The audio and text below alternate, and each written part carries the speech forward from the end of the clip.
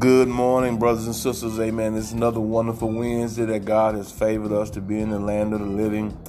And as we observe this wonderfully cool morning, amen, of fall morning, crisp temperatures, amen, we want to also speak this morning on another aspect that has to do with cooling out of Scripture, amen. And it teaches us that we do not let the sun go down on our wrath, and to be angry and sin not.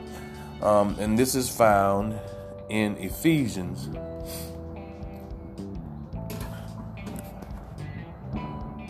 Ephesians 4:25, and it says, "Wherefore put away lying, and speak every man truth with his neighbor, for we are members one of another. Be ye angry and sin not. Let not the sun go down upon your wrath, neither give place to the devil. Let him that stole steal no more, but rather let him labor, working with his hands that which is good, that he may have to give him that have need." Brothers and sisters, as we look at this, we're talking about changing for the better. As we look at society today, we're living in an angry time. We're living in a time where people are festering angered feelings and angered thoughts. And for the Christian, this is certainly not the kind of lifestyle that God is pleased with us leading. So it's so important that we learn not to let anger fester in our hearts overnight and carrying over into the next day, because it's very real possibility that we could lay down and die with those type of things in our hearts. And so the writer is telling us how important it is that we be angry, but don't let it draw you into sin.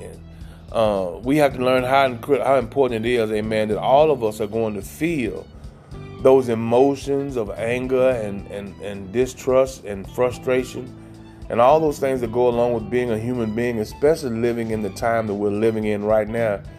But here the writer's challenging us: don't let those things go down upon your wrath. Now, I want to explain. Anger and wrath are two different things. Amen. Anger, amen, is what begins to feel that feeling of being wronged in our life when we become upset about it. Wrath leads us into acting out what we feel. And so if you lay down in anger, brothers and sisters, more than likely it's going to go down on your wrath. Amen. And you're going to wake up, amen, the next day looking for a way to perform that which you've thought in your mind and the enemy has put in your heart overnight. And so God is telling us, as we're living in this time where so much anger is being expressed, so much distrust is being expressed to one another, God is saying to us, we've got to learn to speak truth to one another. We are of the same faith. We are neighbors in Christ.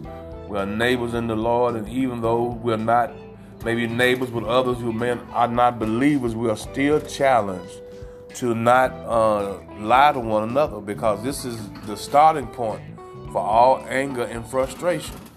So it goes on to say in verse 26, "Be ye angry and sin not. Let not the sun go down upon your wrath, neither give place to the devil." Brothers and sisters, you need to be well aware, we all need to be well aware, that when we allow anger and frustration to have a place in our life, we're giving the enemy a chance, amen, to come in our life and cause disruption and a feeling of distrust towards everyone.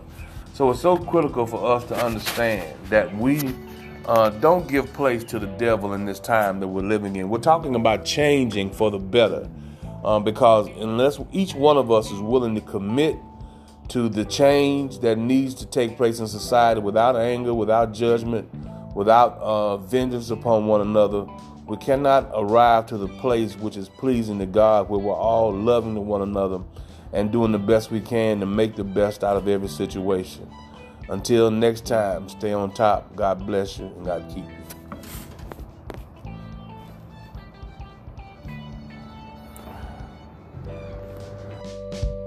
you.